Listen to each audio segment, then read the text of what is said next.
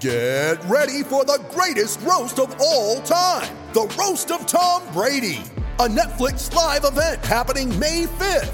Hosted by Kevin Hart, the 7-time world champion gets his cleats held to the fire by famous friends and frenemies on an unforgettable night where everything is fair game. Tune in on May 5th at 5 p.m. Pacific time for the Roast of Tom Brady, live only on Netflix. To see the hang-ups we have today, that we need to fight for liberty. Lift yourself on your feet, lift yourself on your feet.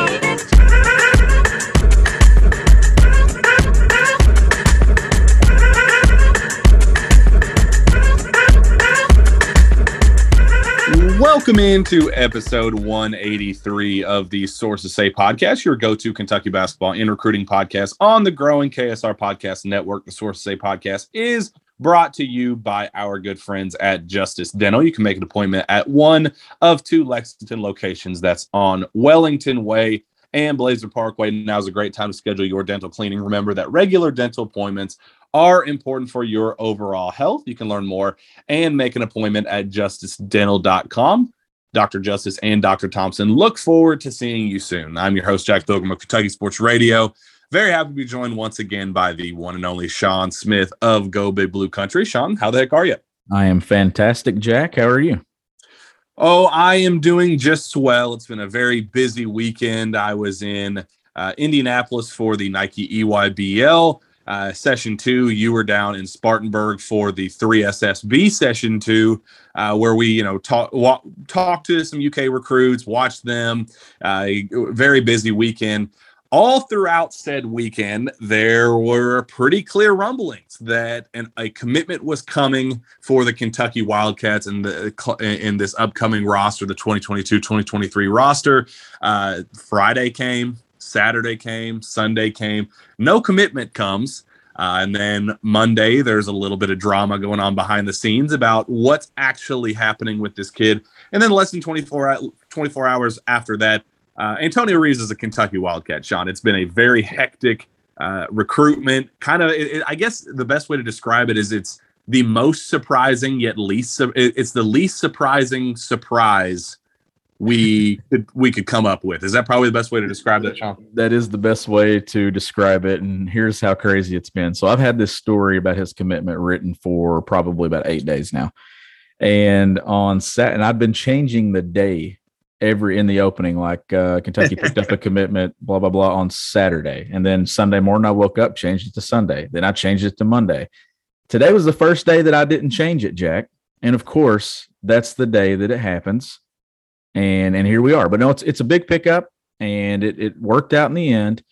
I like the addition. We'll get into some of the takeaways and what he does with his game and what we like about it. But this is the first official piece via the transfer portal to this roster for 22-23. Like, it's taken a while to get to this point. They've had more guys return. They've got freshmen coming in, but this really gets it started now. I mean, anytime you can get a 20-point per game scorer in the portal, it's going to be a good day. He averages 20.1 points on 46.9% from the field, 39% from three, and 81.8% from the line. Also added 3.5 rebounds a game and 1.1 steals per contest. He led to Missouri Valley and finished top 20 in all of Division I basketball in terms of scoring. So, Sean, you're getting a dynamic scoring guard, very advanced numbers in terms of pull-up efficiency, and all the advanced numbers really show that he was an advanced pull-up specialist, essentially, at Illinois State. Very efficient in that regard, but he's a three-level scorer. He's a guy that he's very confident, kind of primary ball handler, but he can also play some off-ball stuff as well. Really, really interesting piece. Obviously, there are the questions about how that jump from Illinois State to Kentucky is going to work. And I do think that those are some valid arguments, but I don't think that he's coming in to average 20 points per game. I think this is a kid that he's coming here for a bigger spotlight, a bigger platform. He wants to come in and just show that he can play at this level. I guess in terms of production, Sean, what are you expecting from a guy like Antonio Reeves, given what the rest of the roster breakdown is currently, the returning pieces that have been announced, things that are kind of expected behind the scenes? What do you think his role is going to be on this team, and just kind of what production are you expecting out of the 6'6" wing? Well, we all know that anytime someone comes to Kentucky, obviously their role has to change, right? Whether you're not going to take the same amount of shots that you took at the school before. So we're not going to see an Antonio Reeves like Jackie took 195 threes this last season, at Illinois State. That was up from 108 the year before and 105 for his freshman season. So his volume went up. I don't think you're going to get to that number, but to me, it's one of those things that a 20-point score at Illinois State, I don't think is going to be a 20-point score at the University of Kentucky. But if you can settle in and you can get into that 11-point, 12-point range, maybe even 9-10, but then you have a game here or there where you are capable of breaking and going for 23, 24, I think that's the type of piece that they're getting. But that transitions to me being about a 10, 11, 12-point scorer, depending on his role, right? Right now, does he start? Is he a sixth man? Is he a seventh man? We don't know that role until the entire roster is put together, who else they add, and then whoever else returns. But I could see him being a 9, 12-point scorer at Kentucky. Yeah, so I kind of want to get to how we got to this point. I want to kind of give a behind-the-scenes breakdown of how we got here, basically everything that unfolded after his official visit to Kentucky last weekend, the week after, this past weekend, where everybody just assumed a commitment was coming, and kind of the drama that happened behind the scenes in the last 24 hours.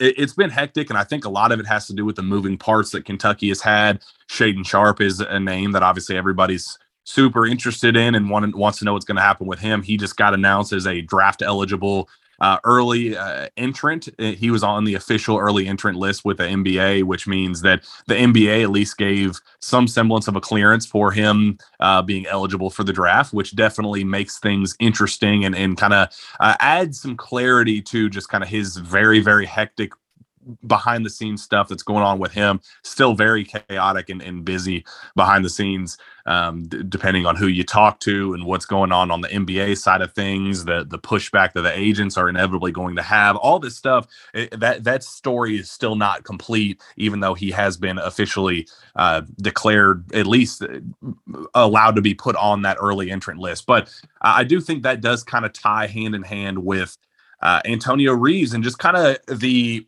hesitancy that he had. So everybody that knew anything, that talked to anybody around the program, knew that Antonio Reeves was coming to Kentucky, that after the visit went extremely well. He was on commitment watch essentially every day after the week after. But then talk really started ramping up that Friday and Saturday, Sean. I was at UIBL, and John Calipari literally left the game. He was watching a game. He left to go on a Zoom call with Antonio Reeves to accept his commitment and welcome him into Big Blue Nation. Like, it was a done deal. Like, everything was ready to go behind the scenes. It was just waiting on Antonio to commit, Sean. Like, this was all the reporters that were doing the little wink, wink, nudge, nudge. Maybe we should be anticipating news. And shoot, Tom Leach even broke the news. And when does Tom Leach ever go out on a limb and break news? He was even going out there saying that a commitment was coming for Kentucky. So that was definitely something that was not a surprise for anybody on Kentucky side of things. But Sean, the last 24 hours have been very interesting with Antonio Reeves. And I want to kind of put it out there. I wrote a little kind of behind the scenes piece yesterday about how it unfolded. I'm working on this again today, kind of how we got to this point after the mix up and kind of some of the stuff that happened behind the scenes yesterday. So Sean, he was ready to go, committed behind the scenes, silently committed, like ready to jump on an official announcement, getting the edits made behind the scenes, all that stuff, done deal. Then he has a conversation with the people close to him, his family, his dad in particular, and the question of, so I don't know if you saw Nigel Hayes, or is it just Nigel Pack? And Nigel Hayes is Wisconsin, broke my heart back in the day. Picking up old wounds there, huh? Yeah, picking up old wounds. Nigel Pack signs a very lucrative NIL deal with Miami, and it basically causes Reeves' family to go, well, wait, I am a player of that quality. Why in the world can we not get a deal like that? How come we don't have deals set up behind the scenes and all that about how this is all unfolding? So I think there was some kind of a brief like, okay, well, I know we're going to be able to make some money at Kentucky with NIL just in general, but why don't we have public lucrative deals announced like Nigel Pack had? And that's kind of where that first kind of wedge happened, where it kind of made him go, okay, well, maybe let's kind of just reevaluate some things and take a step back, not cut ties with Kentucky at all, but just let's kind of make us take a step back and realize, okay, maybe we need to consider all of our options again. Then Oregon calls, and clearly they are willing to do anything under the sun whenever it comes to NIL, and whatever promises that that family was looking for, the things going on behind the scenes, they were like, whatever you want, just let us know. We'll be able to make that happen. And that's where some of the buzz started going with there about, hey, we'll offer you whatever. And there were still some concerns about, okay, well, am I going to really be here, be the star focal point wing piece on this team? Am I going to be the Kellen Grady and, kind of come in, be the dynamic scoring wing type guy? Or do they want me to be a sixth man or a seventh man? Am I going to be Davion Mintz, or am I going to be Kellen Grady? What kind of role do they anticipate I have? Because he's a 20-point per game scorer, and clearly he's confident in his abilities. So it just kind of made him take a step back. The Shaedon Sharpe thing was still up in the air, even though privately Kentucky has believed this entire time that he will probably, if he's declared eligible, he will very likely go pro. And I think that's always been the expectation. And now that today's news happened, I don't think it's a coincidence that he popped shortly after. But it was definitely a combination, Sean, of a little frustration on the NIL side of things, where it's like, well, why don't I have a big, high profile deal set up behind the scenes, while also kind of acknowledging that there are still some moving parts. And, I want to make sure that I'm going to be a focal point wherever I go, not necessarily even looking for, promise minutes, promise shots or anything like that, but just that his role is going to be a prominent one at Kentucky. And I think they just wanted to have some extra conversations and talk things over with the Kentucky staff. Tip of the cap to John Calipari and his staff for closing this deal, because Oregon was looming. They were like vultures trying to get anybody they can at the last minute. They had to fight off some teams late. The last 24 hours have been hectic, but credit to the Kentucky coaching staff, Sean. They were able to land a 20-point per game score. Very, very impressive piece, an immediate scoring punch. I don't know what his role is going to be exactly on this roster, but I know he's going to have a high he's going to be able to have as many opportunities as he wants to make an impact. So it's been a little bit hectic, and they had to kind of Kentucky had to smooth some things over to really seal the deal and get this commitment done. But over the last 24 hours, they were able to make it happen. So credit to the Kentucky coaching staff for doing that. Yeah, and that top five that he released just kind of solidifies that it was done before the top five ever came out, right? Like he announced his top five yesterday, and then less than 20 to 21 hours later, he's a Kentucky Wildcat. So we know where his heart was initially, and everything that you're talking about here with NIL possibilities and money and kind of looking at his value. He's 6'6". He's a bigger wing, and I think that's a big deal with what they're doing with this class that they're bringing in and who they're getting from the portal. Now, Sahvir Wheeler, we know, is 5'9". We'll get into that in his return. But this is going to be a bigger backcourt, bigger wings, those John Calipari type guards, that 6'4" Cason Wallace size. CJ Frederick at 6'3", 6'6" in Reeves. Who else do they add? I like his size. I keep coming back to the term pigeonhole, and I've said this multiple times in the last few weeks, that whoever Kentucky adds, if they're a 3-level scorer, if they're a guy that plays well with the ball in their hands or off the ball, don't pigeonhole them into just one role. I feel like Kellen Grady at Kentucky this past year, Jack, got pigeonholed into just being a 3-point shooter when there were other things to his game that made him a really good player at Davidson. I hope that Reeves is allowed to do some of those things that he did at Illinois State that got him to be a 3-level scorer, that mid-range pull-up and things like that. I'm hoping that Cal and the staff allows him to be who he is. Now, does that mean less volume when it comes to number of shots? Probably, but you're still allowing that player to be who they were at their best. And I think it could help Kentucky if they let them do those things. Yeah, you bring up a great point. Yeah, I just pulled up this newsletter from Hoops Insider guy Sean Vinsel. Awesome dude, brilliant basketball mind. First thing he says about Antonio Reeves, an excellent scorer off the dribble, 54.5% effective field goal percentage, while using 28.6% of Illinois State's possessions. And he said the only Calipari players that have put up that level of efficiency and activity are Malik Monk and Jamal Murray.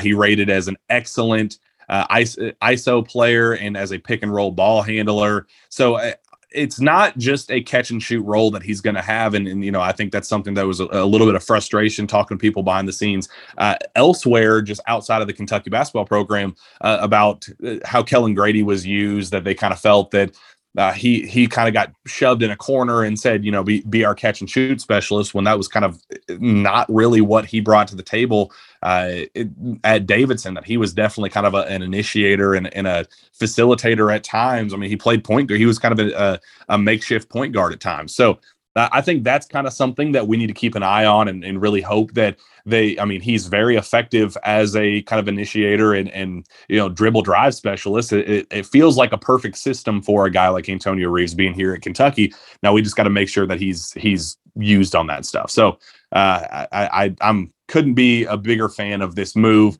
I was a little cautious yesterday that, there was talk about him being worried about role and kind of just focusing on shots and minutes and all that stuff. But more conversations I had today made me just think that it wasn't even necessarily like he was looking for a certain number of minutes or a certain number of shots, and that Kentucky was able to smooth things over with him rather quickly. But that was definitely a talking point yesterday, just kind of as he was trying to come up with a final decision, weighing his options. He's been a fan of Kentucky as a blue blood program for a long time. He has the connections. Chin Coleman is a Chicago guy. That's where the connection kind of started from. And it's just kind of been brewing from then, that like it's just been a very positive, growing, developing relationship between both sides. That there was a little quick pause, and kind of both sides kind of took a step back and said, okay, let's make sure that we're on the same page here and really get this thing done. And credit to Kentucky for doing it, and credit to Antonio for going with his gut. That's kind of where this was from the start. His gut initially told him to go to Kentucky. He kind of waffled just there for a minute, got cold feet just for a second, and then after talking things over with everybody involved, ultimately decided again that Kentucky was the final option, and decided here on this beautiful Wednesday. So credit to Antonio and credit to Kentucky for being able to finish the job on this one. Yeah, and I do think this is a really good fit. I do. I think anytime you can go get a proven scorer who can get his own, and we know he is that guy. The thing that happened with Kentucky this year is when the three-point shot went away for Kellen Grady, and when it wasn't falling for Davion Mintz, and those areas went south, those guys weren't able to go get their own. And I know we had injuries in the backcourt with Wheeler and Ty, so those guys weren't at 100%. You need those guys that can, when the shot falls, and when the shot's not falling, they can still impact the game in other areas. They can go get a bucket at the rim. They can go get one from 8, 9, 10 feet. Those guys carry you in the NCAA tournament, those types of guards. Guards with jumpers that aren't falling and they can't do anything else, that leads to disaster. That's ultimately what got Kentucky in the tournament this year. So I think it's really good if John Calipari can load up on guards that can make others better and can also go get their own. And the biggest thing with this roster now, with what it stands or how it stands, is you got a lot of guards that are used to playing with the ball in their hands. You got a combo in Casey Wallace. You've got Wheeler, who's a ball dominant guard. You've got Reeves, who likes to play with the ball in his hands. Frederick is the sharpshooter. Who else do they add? I think the biggest challenge will be meshing and getting these guys to maybe take on different roles at different times. How does Reeves do off the ball and not maybe being the play starter all the time? Like, that'll be a challenge, but you have playmakers and you have guys that can put it in the basket. That's the key ingredient there. Yeah, I mean, you have guys. I know that Antonio Reeves proved that he can be kind of a primary ball handler at times. He's more of a wing, kind of an off-ball guy, but he definitely thrived in ISO situations and kind of created for himself, which is definitely something that Kentucky was missing at times this season. You have Xavier Wheeler back officially, which is, I think it's kind of a polarizing topic with Kentucky fans. But I think, as we talked about on the last show, getting him back next to Oscar Tshiebwe, the two most important positions on the floor, Kentucky just needed complementary pieces around both of them. You have the consistency out of the two most important players on the pieces on the floor, and for them to add, start with you have Cason Wallace, you have Chris Livingston, two guys are kind of mix and match, can play the 2 or 3. Cason being a 1 through 3, Chris being kind of a 2 through 4 type deal, so super versatile on those ends. And then to add a guy, you already have CJ Frederick coming off the bench as a kind of dynamic scoring piece, dynamic shooting piece, and then you add Antonio Reeves, who really kind of adds that dynamic scoring element that I think that this roster was desperately needing going down the home stretch. And now you have rumors and clear buzz about Kentucky adding guys like Baylor, Shireman, and I mean there's a whole list of different dudes that the Chattanooga player just entered the portal today. But I do think that there's a lot of steam with Baylor, and I think adding those two pieces would be the final two that Kentucky needs to close out this offseason. I think Antonio was a guy that Kentucky liked from the start. They wanted to really seal the deal with him, and I think now they can put all their eggs in this basket with Baylor and say, you know what, you're a 47% shooter on a super efficient, arguably the most efficient shooter in college basketball this past season. Put up good numbers, rebound really well. Kind of, we can put you at a small ball 4 situation if need be, but really primarily on that wing, maybe even 2 at times, but really that go-to 3 that this team needed. Those two together, again, we talked about Shaedon Sharpe and the possibility of him leaving and how there wouldn't be that guy to replace just him in terms of one individual player. But to go add 2 players in Antonio Reeves, and then if they are able to add Baylor, I mean, I think those 2 together, I think, could give you that scoring punch and the shooting punch that Shaedon was going to provide, along with the other complementary pieces that this roster has added. It's not Shaedon, and you still prefer Shaedon, but this isn't a bad way, and it's a very good way actually to kind of come up with a contingency plan to really make next year's team a title contender. I think if they're able to add Baylor, I do think that it's a roster capable of making a run to the Final Four. I do too. And when it comes to Baylor, I love his tape. Like, I watched a lot of his tape yesterday, and to me, people are getting lost in his ability to hit deep threes. We know John Calipari is not going to let him stand out there and take 26, 27 footers. I don't think so, at least, even if he can hit those, maybe one here and there. But it's the way that he impacts the game in so many different areas. It's not just his points. He is an elite rebounder, over 7 rebounds, almost rebounds per game for a wing guy. 4.5 to 5 assists a game. I mean, it's so many ways that he impacts the game. And then out of pick and roll, he's an excellent pick and roll player. He can drop a pocket pass behind his back. He can throw it to the rim, and those lobs that Kentucky likes to do. Like, he would be a perfect fit. If they round this thing out with him, then you have a team on paper that will contend for a national championship. You'll have a roster with guys coming back, the reigning National Player of the Year, a Cousy Award finalist at point guard, a sharpshooter in CJ Frederick if he stays healthy that can really stretch you out offensively. They would have a roster, and then the edge of the loss to St. Peter's, just fueling the fire the entire year, is going to be a key thing for them too.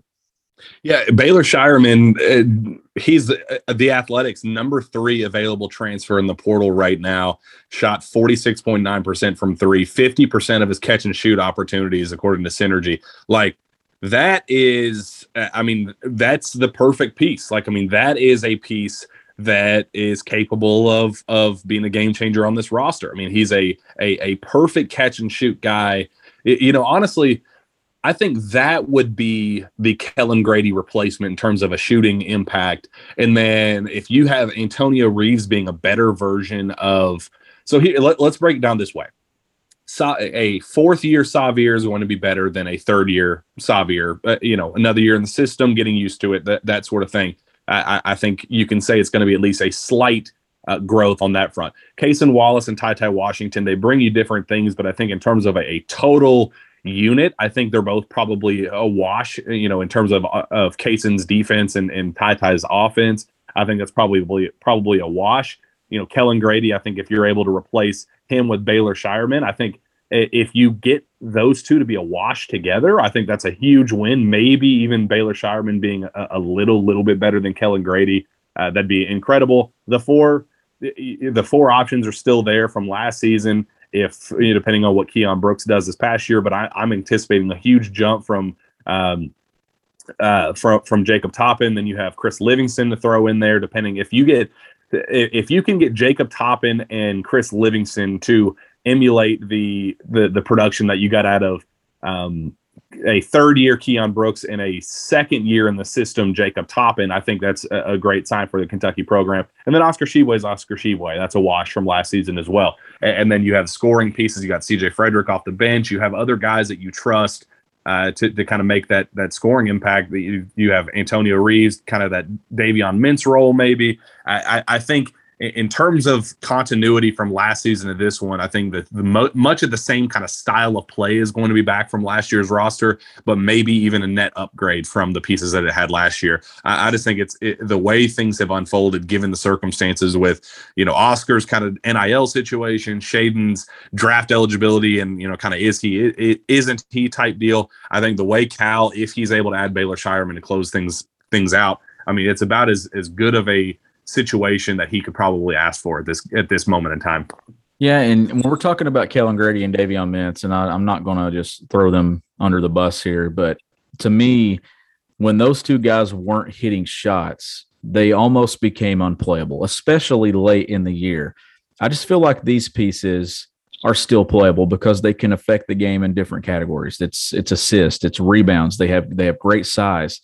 Really good in pick and roll. Like if you get those two guys, you can overcome a cold spell of shooting because those guys can kind of get their own. They can set up for others. They're really good in pick and roll, 3-level scorers. Like that's where the difference is to me.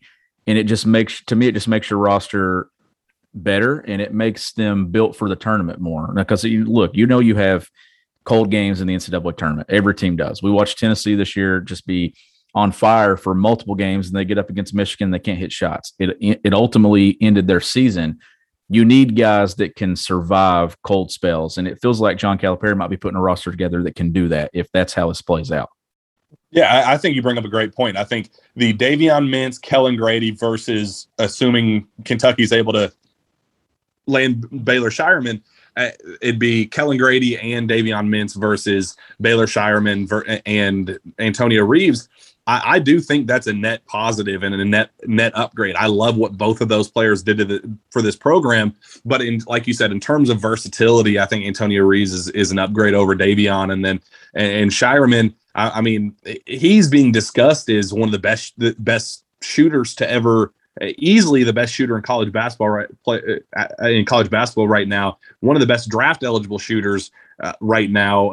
He's still weighing his professional options as well.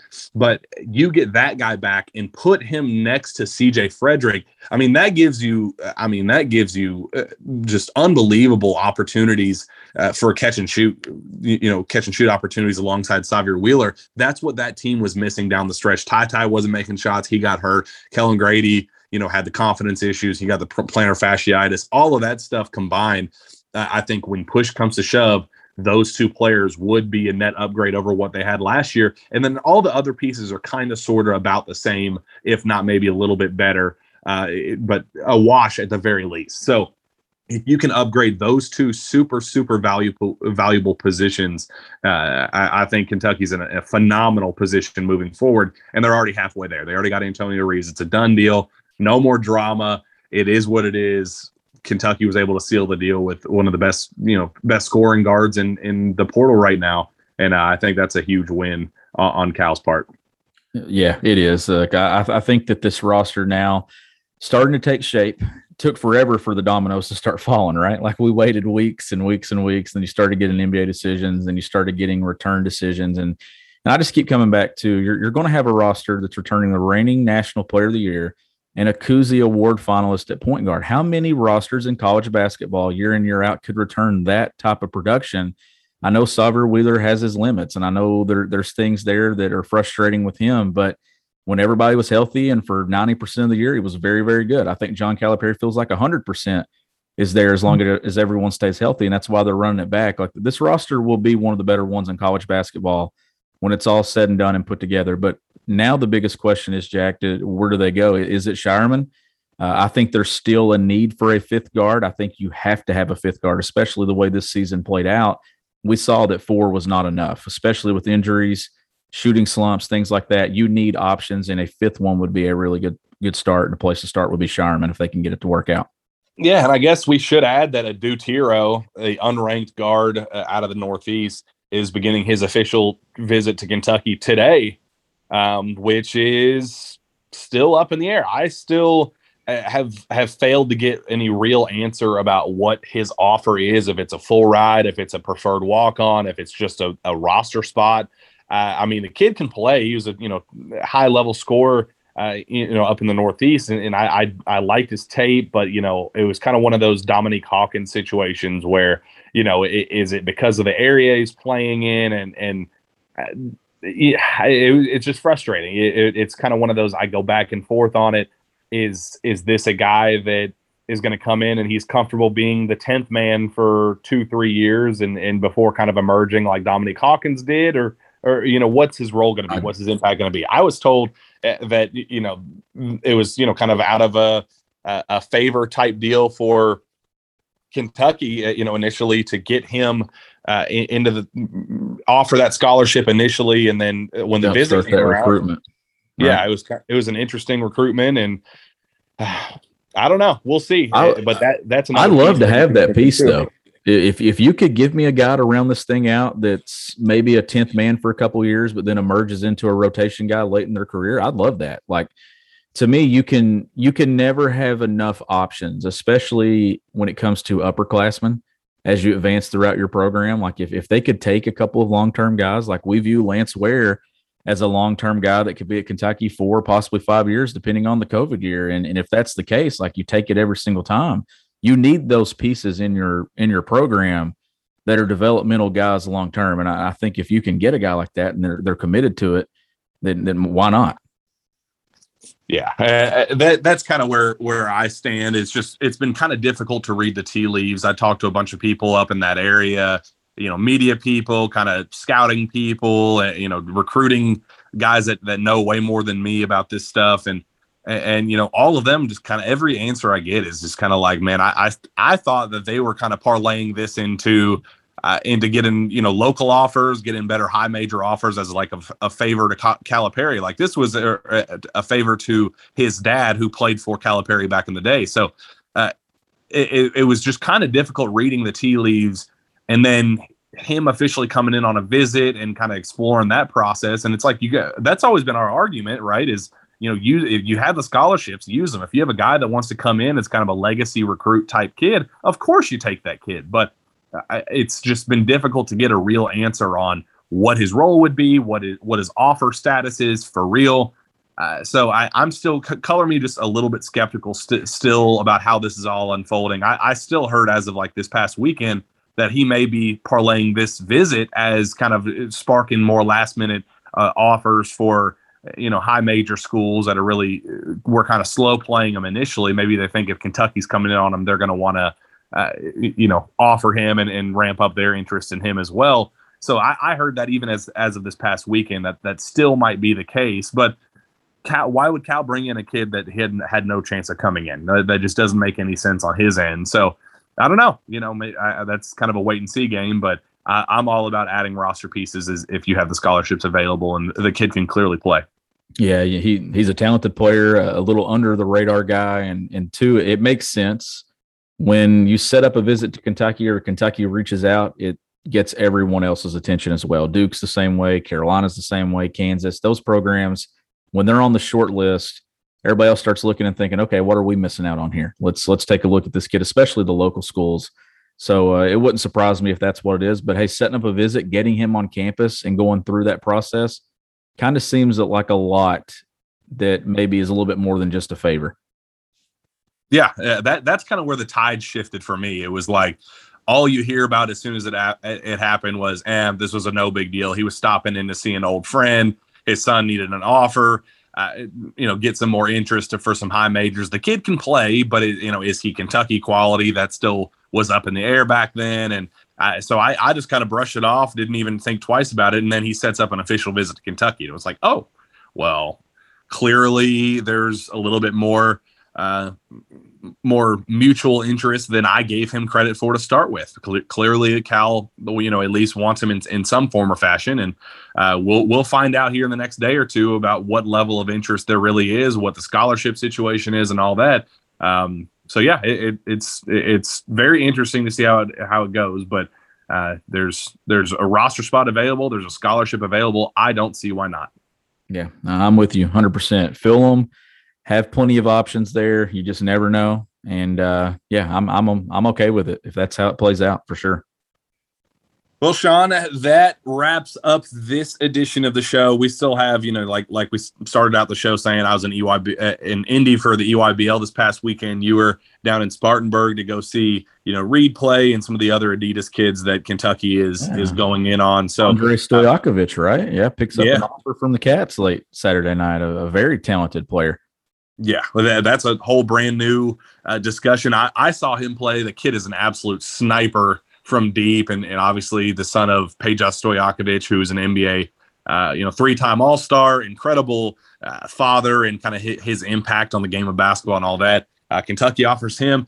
Kentucky was all in this past weekend in Indianapolis, court to court to court, watching new names, old names, guys that UK fans might be familiar with, might be unfamiliar with. But it's recruiting season, Sean. We're right in the thick of things. We're going to start seeing offers ramp up here for the class, rounding out the class of 2023. Here in June is when the contact period is able to start with kids in the class of 2024. So it's going to be a very, basketball season might be officially over, but it's going to be a very hectic several weeks and several months leading up to next season. So plenty to discuss here in the very near future. Yeah, for sure. And we'll hit on what all you saw in Indy, and I'll talk about what I saw in Spartanburg and 23 for sure. But there's also some very talented 24 guys that I know you and I both like that we'll talk about as well. Ian Jackson being one of those guys. So we'll definitely get to all that stuff in coming episodes. But we'll see what happens the next few days. It feels like that all this roster stuff is still going to carry us for the next bit because there's still some official decisions. The portal deadline is May 1st. Kentucky obviously has some guys that are in the NBA draft right now testing the process. We know that deadline is June 1st, so this could carry out a while. Yep, and we'll be along for the ride for every part of it. So with that, let's wrap up this show. Sean, where can fans find your work? You can find my work at gobigbluecountry.com, and you can follow me on Twitter at GBBCountry. Find me on Twitter as well, at Jack Pilgrim KSR. Reach out to me via email at jpilgrim@KentuckySportsRadio.com. With that, we'll be back next time for another Jam-Packed Sources Say podcast. We will see you then.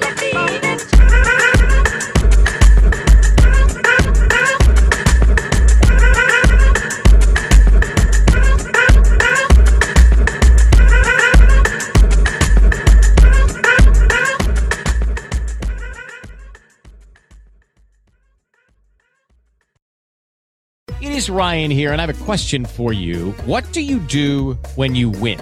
Like, are you a fist pumper, a woo-hooer, a hand clapper, a high fiver? I kind of like the high five, but if you want to hone in on those winning moves, check out Chumba Casino. At ChumbaCasino.com, choose from hundreds of social casino-style games for your chance to redeem serious cash prizes. There are new game releases weekly, plus free daily bonuses. So don't wait. Start having the most fun ever at ChumbaCasino.com. No purchase necessary. VGW Group. Void where prohibited by law. See terms and conditions. 18+.